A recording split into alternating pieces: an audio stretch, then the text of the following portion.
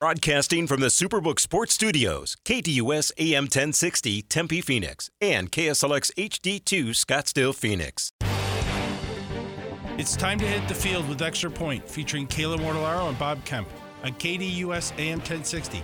Tweet the show at KDUS AM 1060 or give us a call at 602-260-1060. The snap is back. The hold is down. You can't miss with this combination. And the Extra Point is good. Welcome into Extra Point right here on KDUS AM 1060. As always, follow along with us online at KDUS1060.com and with the KDUS 1060 app powered by Superbook Sports. It's Thursday. It's May 18th. Bob Kemp, Kayla Mortellaro with you up until noon today, as we typically do. Mondays, Wednesdays, Thursdays, and Fridays. PGA Championship from Oak Hill underway. There was over an hour-long frost delay, so those cold temperatures that we were talking about with Alex Myers yesterday, prevalent to begin today's round, but action is underway. So we'll get into a little bit about the PGA Championship as the show goes on. Eastern Conference Finals, Western Conference Finals, it's all happening here in the Extra Point. But let's first set the scene with today's poll questions, and we'll start with the KDUS1060.com poll question. Who do you have ATS in Game 2 tonight? Lakers plus 5.5 or Nuggets minus 5.5, and the Nuggets out in front, 67% of the vote. Lakers trailing at 33%.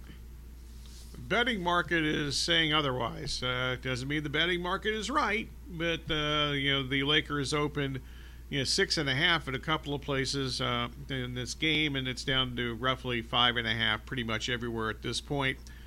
So like I said, at least the market is saying otherwise. And like I said, the market's not always right, needless to say, but they think that the Lakers will bounce back tonight and at least cover the number.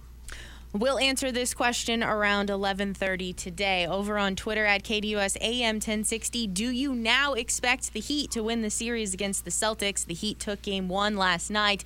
Yes, leading the way at 60% of the vote. No, trailing at 40%. Once again, just using the market, the betting market is kind of a barometer here. The Celtics, there were a couple of places they opened 8.5 after last night's game, and that immediately went up to 9. I even saw a couple of 9.5s. It now seems to be kind of leveling out at 9 throughout the worldwide markets as far as the wagering on this game. So, at least in Game 2, that doesn't mean they're going to win. They got obviously that 9's a big number. But at least the betting market believes that the Celtics are going to bounce back and have a better performance, I think it's safe to say, in Game 2 than they did in Game 1. So we'll answer that question as well around 11:30. Still time for you to cast your vote over on Twitter at KDUS AM 1060. Let's start with that game last night. The Miami Heat going into Boston, taking Game 1, 123-116. Jimmy Butler, magic once again, 12 of 25, 9 of 10 from the foul line, 35 points, 7 assists, 5 rebounds, and 6 steals. Bam Adebayo added in 20 points, and the bench, 15 each from Caleb Martin and Kyle Lowry. As for the Celtics by the numbers, Jason Tatum, 30 points, 9 of 17, 11 of 11 from the foul line. 2 key travel calls late in the fourth quarter and no shot attempts for him in the fourth as well. Jaylen Brown, 22 points, 10 of 21. Bench points for the Celtics, Malcolm Brogdon, 19 points on 7 of 14 from the floor, and Derek White adding in 11 points. You mentioned the no-shot attempts. Among other things, I got a lot of stuff here. I'll get to a couple of things right now. They being the Celtics, an inexplicable 4-4 at home during the postseason. They gave up 46 points in the third quarter and 123 for the game. And I don't think anybody's surprised that this was a coaching mismatch, because I think most people believe that's going to happen. But I don't understand, what is Mazzulla doing? He's delivering possibly the worst, certainly one of the worst, coaching performances in the postseason collectively in 3 series ever. Last night, not calling timeouts during that third quarter onslaught. You mentioned no shots in the fourth quarter for Tatum. They didn't even run the ball. They didn't run plays for Tatum. Get him the ball. He just scored 51 in the previous game.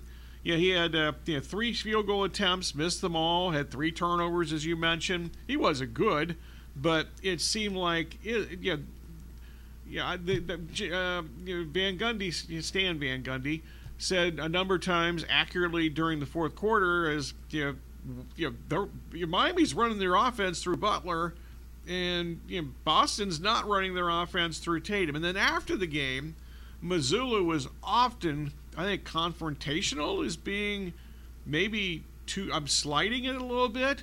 He was an asshole, basically. Excuse me. He was an ass after the game. He basically blamed the players with frequency when he was asked really legitimate questions about his game strategy. His performance after the game and the post game was almost worse than what he did or didn't do during the game.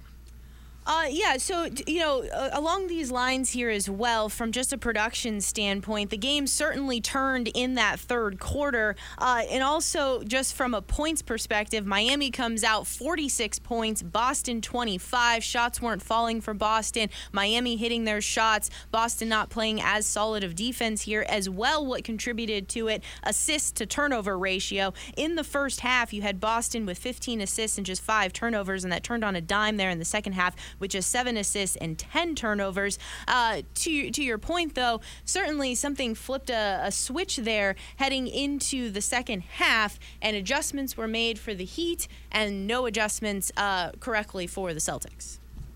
Well, that can't be too surprising because Mazzulla is just showing more and more throughout the playoffs that he's just incapable of being a competent NBA head coach. And last night, just the latest example. If this were a court of law, you'd be running out of exhibits to actually prove your point. He's pretty close to clueless, I think, at this point.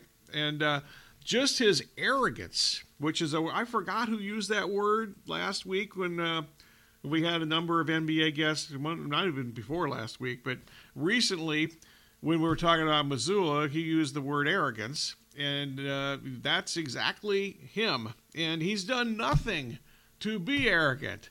Not that arrogance is a good thing, but if you're going to be arrogant, you should have something to stand on in your career, accomplishments, etc., to act like that. And he's done nothing to act like anybody.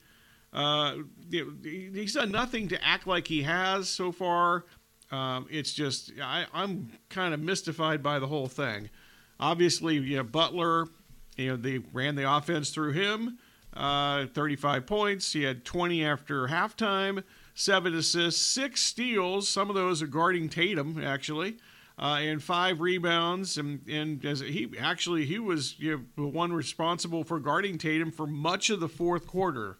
They didn't really put him on Tatum that much before the fourth quarter, but he didn't really have to, it didn't matter who was guarding Tatum in the fourth quarter because he just didn't get the ball very often, which is, I don't understand that either, obviously, but it's back to the Joe Mazzulla thing. And, if they get eliminated here, and I'm not a guy, I mentioned this yesterday and several times here lately, I'm not the guy that's like when a team loses, when they're favored, that they should fire the coach.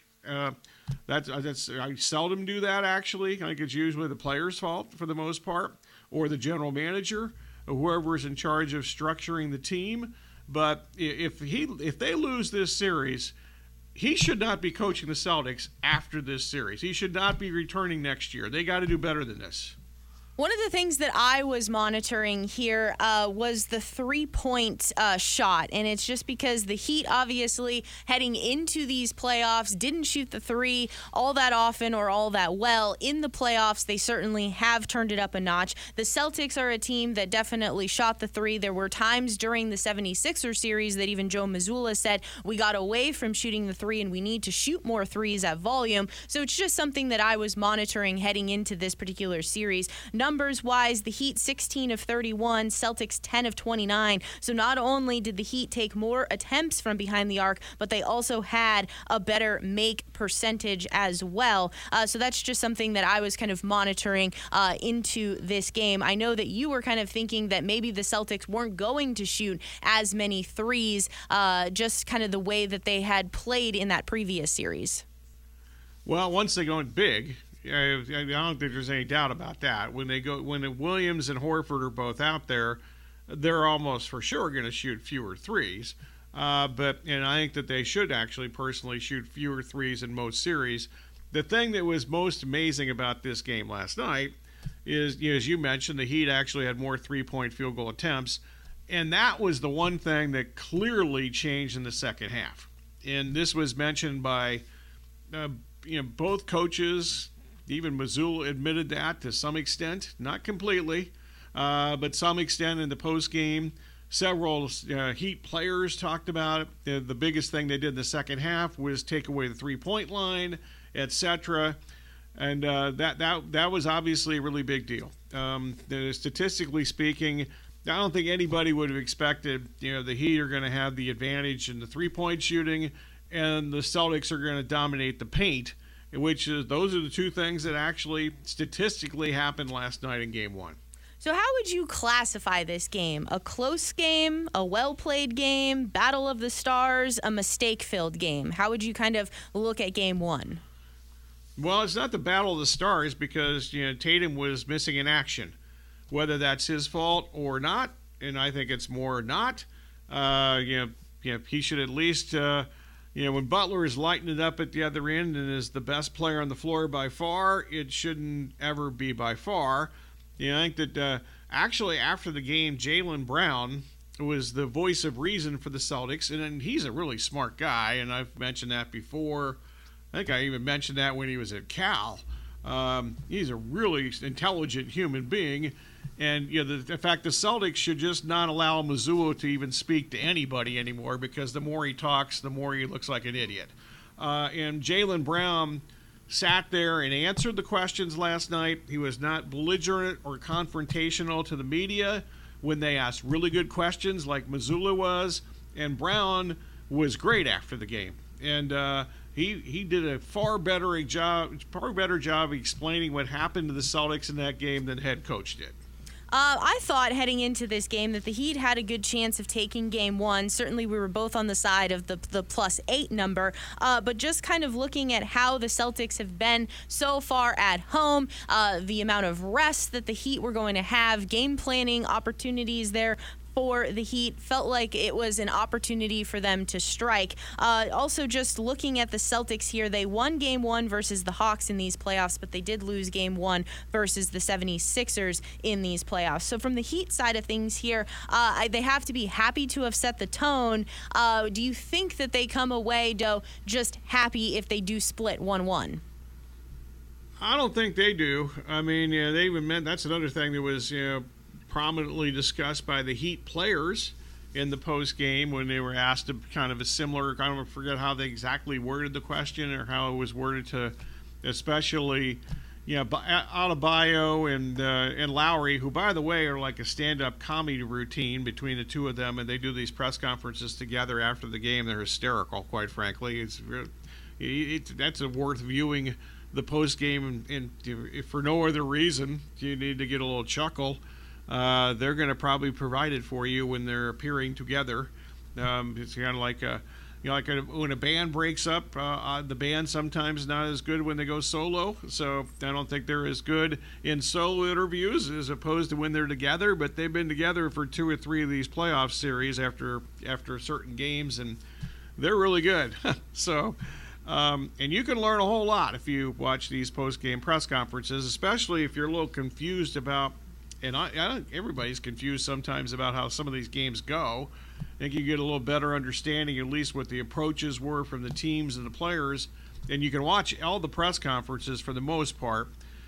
You really can watch every word of every press conference. If it's not on NBA TV, they run a lot of it. And what they don't run, or if they have to cut to a live guest from the site of the game, you can go to NBA.com and watch the entire press conference of, say, a head coach, or if they had to cut short for, I forgot who their post-game guest was last night. They had to cut, they cut Spoelstra short, and so I went and listened to the rest of him after that was all over with. But so if you really want to dive into this and listen to NBA TV or NBA.com or a combination thereof, you can catch everything that everybody says after every game. Do you think that Brad Stevens should replace Joe Mazzulla moving forward? I didn't think Brad Stevens was that great of NBA coach, but he's like the greatest coach of all time compared to Joe Mazzulla. I think anybody would do a better job right now coaching the Celtics than Joe Mazzulla. Anybody. For the Celtics here, turnover is obviously an issue here. Some things to clean up. Get Jason Tatum the ball there in the fourth quarter, but they shouldn't come away completely discouraged, right? I think they should be completely discouraged. I'm sorry. But they're 4-4 at home in the postseason, and they've had, obviously you can all do the math. They've had 8 games to figure this out, and they haven't figured it out. Well, the Heat have the 1-0 series advantage. The Nuggets have a 1-0 series advantage. Game 2 in the Western Conference Finals are tonight. We'll get into the Lakers and the Nuggets here on the other side of the break. We'll take your calls around 10:30 and 11:15. I don't know if I mentioned that at the top of the show. Call time today at 10:30 and 11:15, 602-260-1060. We'll continue the NBA playoffs conversation with the Lakers and the Nuggets next. It is the Extra Point right here on KDUS AM 1060, online at KDUS1060.com, and with the KDUS 1060 app powered by Superbook Sports. More Extra Point next.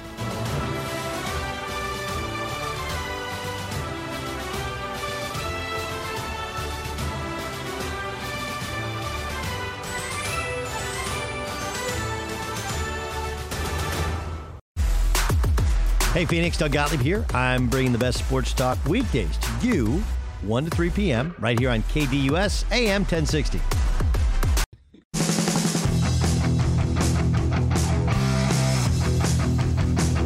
Extra Point here on this Thursday, May 18th. Bob, Kayla Mortellaro with you up until noon today, as we typically do. Mondays, Wednesdays, Thursdays, and Fridays. The game number 2 tonight in the Western Conference Finals. The Lakers are down 0-1 in Denver. We'll get into this a little bit more as well as part of our poll questions is the numbers. Lakers plus 5.5, Nuggets minus 5.5. Tips off at 5:30 p.m. tonight. But is the key for the Lakers here putting Rui Hachimura on Jokic and AD on Aaron Gordon? Because once this happened in game number 1, Davis was able to roam the paint a little bit more. He was able to pick up 2 blocks. He had 2 steals as well. So is this kind of some sort of secret weapon here for the Lakers? But also, knowing this, the Nuggets have the opportunity to counter that move as well. Yeah, I don't think it's the key. I think it's certainly going to happen. I know there's, I forgot, is it Chris Haynes that reported today there's going to be a lineup change, and it's speculated that the Hachimura for Schroeder is going to be the lineup change. We talked about that with Harrison Fagan from Silver Screen and Roll and during the Sports Zone today. That's kind of assumed what that would be. I think it's, I think we're going to see that. I don't think it's the key. I think the key is you can't, I don't care who's guarding whom or however you're trying to defend, you can't allow 132 points and 55% shooting in one game and expect to win. For the Lakers here, does LeBron need to stop shooting threes? I think so, but I've been saying that for half a decade, maybe longer than a half a decade. I think he definitely settles for threes. That game got down to 3. The 21-point lead got down to 3 in the last 2 minutes the other night, and the Lakers had the ball down 3, 2 consecutive possessions, and LeBron threw up a 3, which wasn't close the first time, and he turned it over the second time. And, once again, I'm going to use the Doug Collins reference, who I think is the best NBA analyst ever on television. He used to use the term fool's gold a lot. I think it's actually fool's gold when LeBron makes threes. But even when he misses them, as Harrison pointed out in the last hour, it doesn't seem to really deter him from shooting more of them. So maybe it's not fool's gold or whatever, but he definitely, I think for sure, he settles for threes more often. I think in this time of his career, I mean, he just can't play 48 minutes at both ends. 40, however many minutes he's playing, 40 plus for sure. Can't play full bore the whole game anymore, but I think he could choose his spots a little bit better. And the three that he missed, he settled for that. That was not with the shot clock at 1 second or something, and he was stuck with the ball and nobody was doing anything. He jacked that up when he didn't have to. I seem to remember he did that in one of the games against the Warriors as well, just really early in the shot clock and missed it. And so that seems to be, I guess, an MO right now. Yeah, I don't remember the Warriors play specifically, but it's settling for three. I don't know if he's tired or what the deal is into some of these games. But he is, the other thing that's kind of works against him in our discussion about this topic is that he's unstoppable when he just kind of puts his head down and goes downhill, as they say, and beelines it to the basket.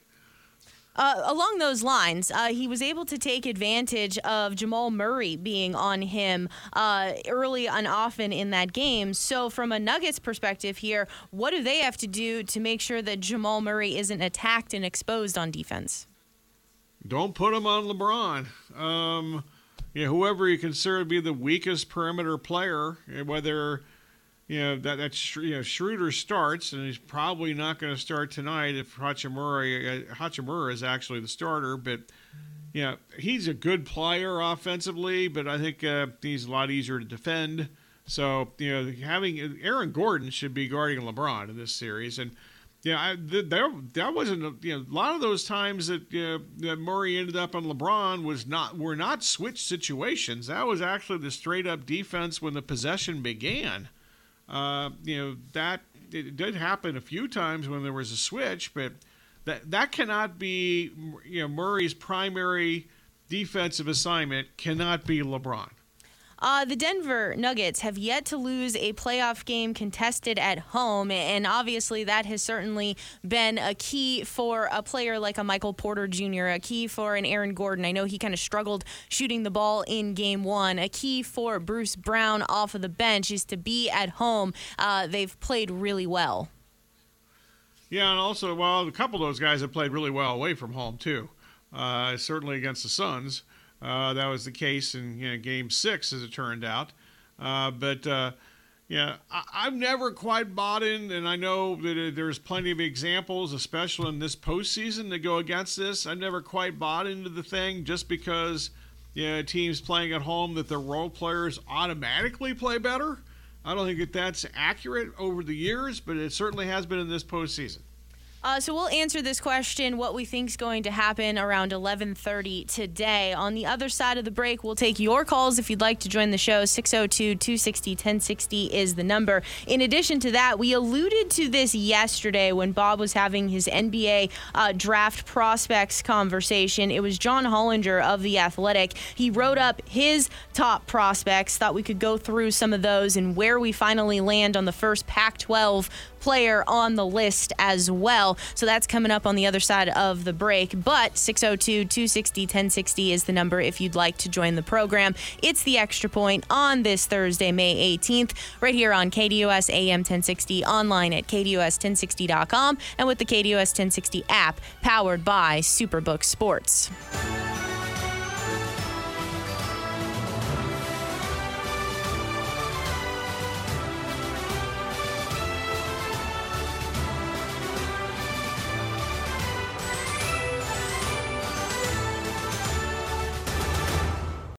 KDUS AM 1060 is the home to the Dan Patrick Show, The Doug Gottlieb Show, and Sports Map Radio. Catch all the sports content here on AM 1060.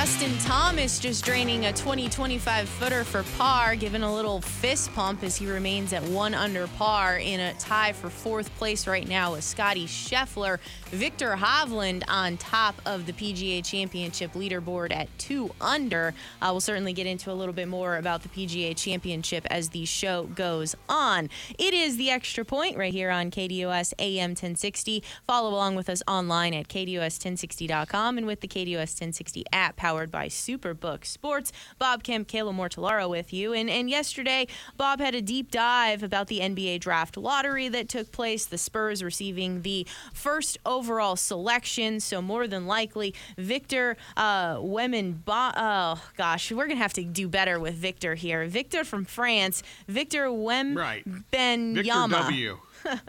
Yeah, don't feel bad. I mean, as I mentioned yesterday, within 2 hours of the ESPN coverage, the pre-lottery, whatever you call that, the pre-lottery draft discussion or whatever, but they had like 2 hours before they actually disclosed the results. 3 different people on ESPN pronounced his name, at least 3, pronounced his name differently. So who knows? So it's Victor. Good news. He has a good quick first name, and we can all remember Victor. Yes, absolutely. So when it comes to looking into this particular NBA draft class, it's kind of, Victor's in a class of his own. And so John Hollinger of The Athletic wrote up an article about some prospects, and I thought we could go through some of these prospects here. And he has Tier 1, Victor, and he talks about how he has some buttery jumpers. He has tremendous ball skills. He shot 83% from the foul line. That's pretty darn impressive no matter who you are, let alone someone who's 7'4". Victor's also 19 years old.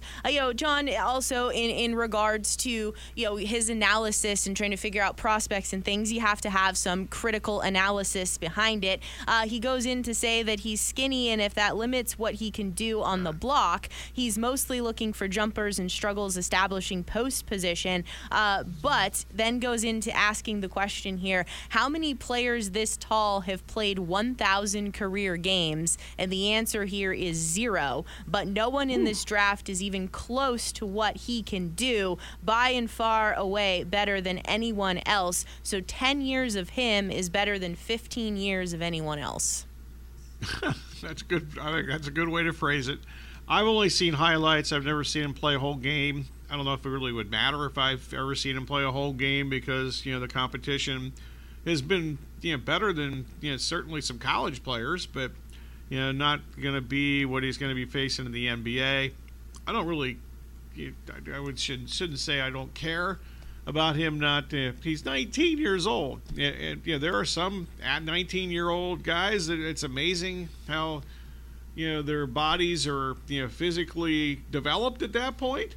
But, he's going to get stronger as time goes on. Just kind of assuming he's a normal, a male human being that gets stronger. And, I assume that's going to be an emphasis also. So that's good. I think that's the least of people's concerns long term, but I understand the thought process at least going in. So it has to be mentioned. But if this is still a problem in like 3 years and he hasn't shown physical growth, then I think that would be a legitimate question at that point. Then he goes into Tier 2. That becomes Scoot Henderson, who's 19, 6'2", point guard position. Needs to improve his outside shot. Shot just 32.4% from 3, 76.4% from the foul line. He settled for pull-up 2s in the G League, but he is a really good defender and a really good distributor of the ball. Yeah, I've never seen Scoot play either, unfortunately. There's actually going to be 4 guys, I'm guessing, in the top 10 here that I haven't seen play. But that seems to be the conventional wisdom of Scoot. I did see Scoot in a couple of interviews the other day, and he does not lack for confidence. And then I read a quote this morning that he thinks he should still be the number 1 player picked in the draft, and it's not that ain't happening, but good for him that he has that much confidence in himself. But that seems to be a kind of a universal scouting report of Scoot at this point. Now, he's going out on a limb here with his third overall player in this draft in Tier 2, and that's Cam Whitmore, who's 6'6" from Villanova, and basically just banking on tons of athleticism here, great defender, and you could get him inside your program and mold him because he's so young and athletic. I don't necessarily think he's going out on a limb here. We had Isaac on yesterday, and he loves Whitmore also. Whitmore, it was hard to kind of judge him at Villanova for a couple of reasons. One, he was injured some to start the season and missed some time. And also, Villanova did not have its complete team intact until literally like February 1st, roughly, before they had their team. And once they actually got their team out there, they were much better, and they made at least some of us, and that was incorrect as it turns out, some of us thought they could win the Big East tournament because they had their entire team intact. But Whitmore certainly improved during the season. He was considered the top high school player 2 years ago before his freshman year at Villanova. And I understand why he was so highly thought of, because the man has a skill set. There's no doubt about that.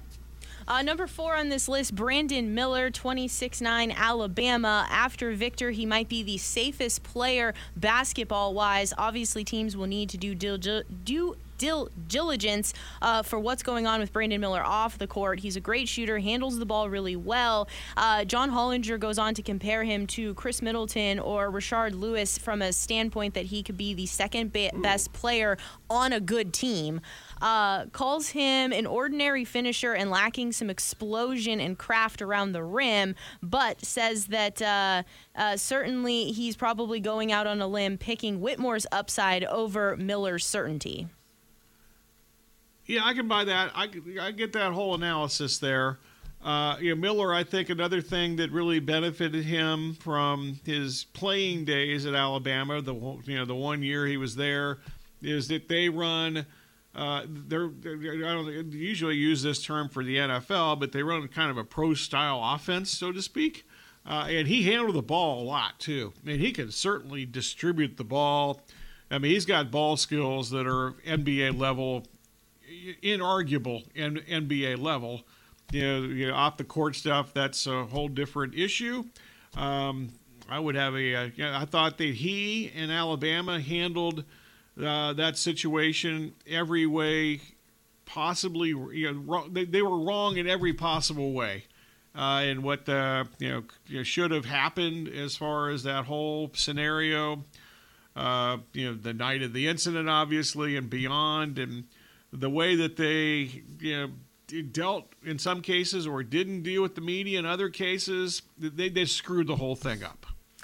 Number 5, Anthony Black, 6'7" from Arkansas. Hollinger says that Black reminds him of Jason Kidd, at times a big, smart, defensively active guard who impacts winning in so many other ways that the lack of jump shot becomes secondary.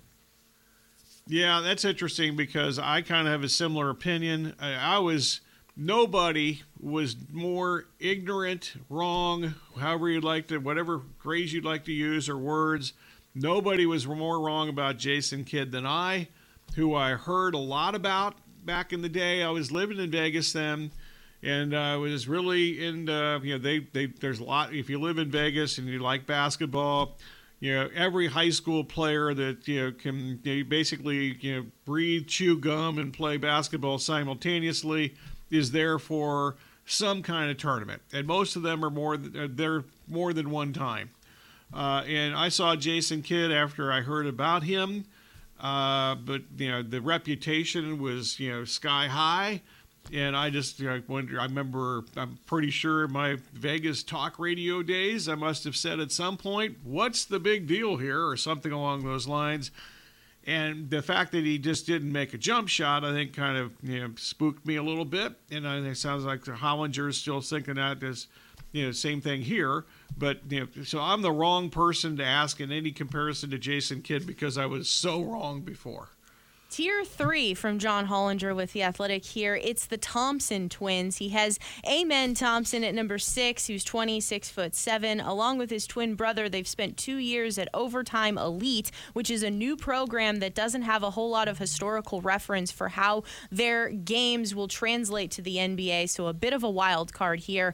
But Amen can handle the ball and jumps out of the gym, according to Hollinger. Struggles with defense, gambles too much, and needs to develop a pull-up game. He kind of says, could he be a 6'7" Rajon Rondo? Oh, is that a good thing? I don't know. I guess it is. These are two more guys, and fortunately, these are the other guys that I mentioned. I thought we were going to have here in this top 10 that I hadn't seen before. So I'm not real sure, and I really haven't heard much about these guys, quite frankly, until the last week or so, when we got closer to the lottery, and I started looking at some lists and mock drafts and so forth. And I had never heard of this school that they went to until like 10 days ago. His twin brother, Osser Thompson, also 26'7". He comes in at number 7. I guess the comparison here is that Amen is just a little bit better than Osser, but he goes on to say maybe trade down, take Osser, and you're getting 99% of Amen.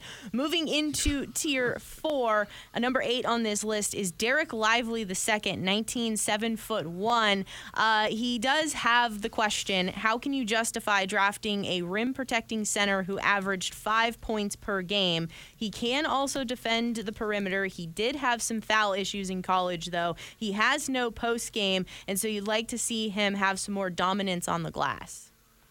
Totally agree with that whole thing. He was also injured quite a bit at Duke last season, including at the start of the season. So, yeah, in the off season, I'm not sure how much that was affected by his injury to start the year. But, we all knew about him before the season started because, he was, if not the number 1, number 2 high school guy coming out a year ago. I understand the fascination, though, because when he did play, they didn't run plays for him, and with good reason on the offensive end, but he was just incredible defending the rim and rebounding, and those are two big deals, but you got to have some kind of offensive game, right? So I have a tough time trying to figure out exactly. I think he needs to go to the right team that has an explosive offense that will take care overcome his offensive efficiencies, at least early in his career. Number 9 on this list, Taylor Hendricks, 6'9", shot 39.6% from 3 last season, 78.2% from the foul line.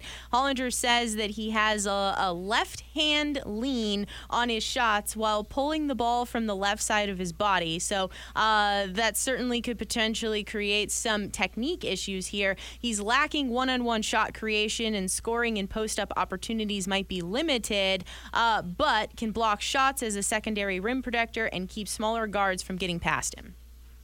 Yeah, what I've seen, I think that this is an overrated player, and I've seen him in other lists too. I was surprised when I first saw him on the list, but maybe I'll be wrong. This would be like 20 years from now, I'll be looking back and saying this is kind of like my Jason Kidd example from the mid-'90s when Kidd was the most acclaimed high school player and I didn't get it. Number 10 on the list, we're still in Tier 4, Kobe Bufkin, 6'4". Hollinger says that he actually went to see Michigan play Ohio State, wanted to see Jet Howard and Bryce Sensabaugh, and came away more impressed with Bufkin out of that game that he watched.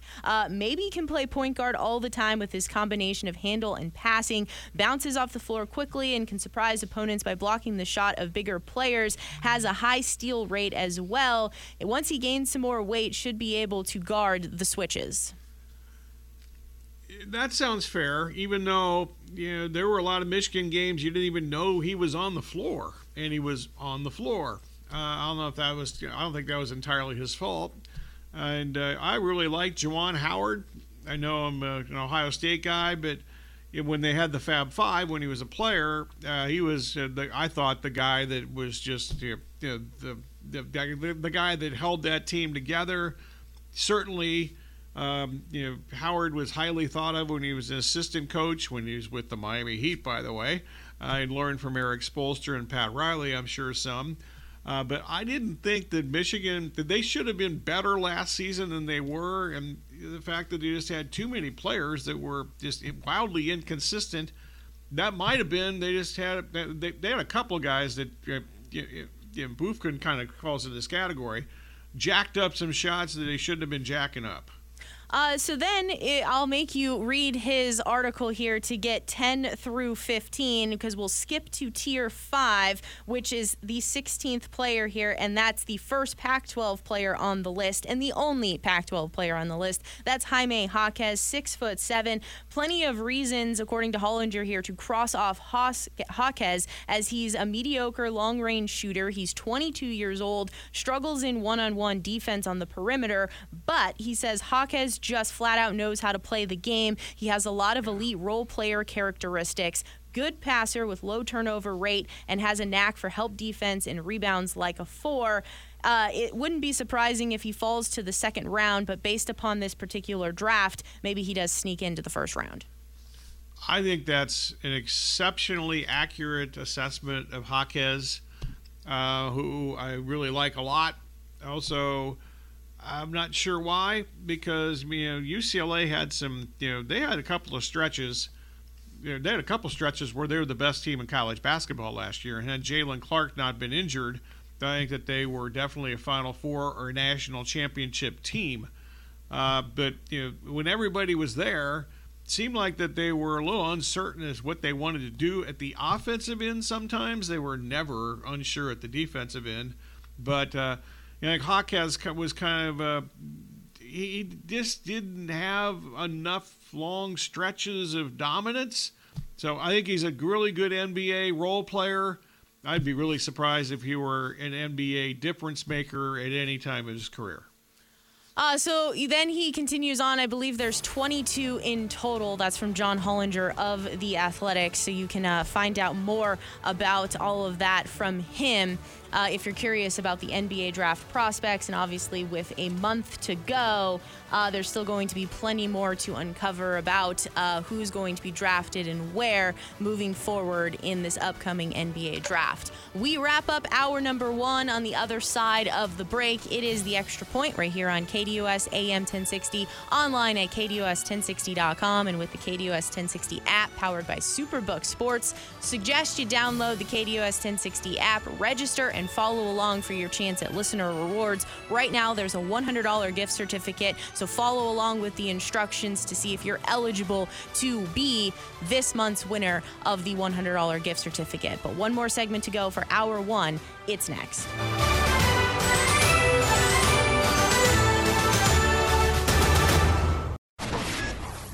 Interact with Bob Kemp's poll question on KDUS1060.com. That's KDUS1060.com. And while you're there, check out Bob Kemp's bottom line at KDUS1060.com.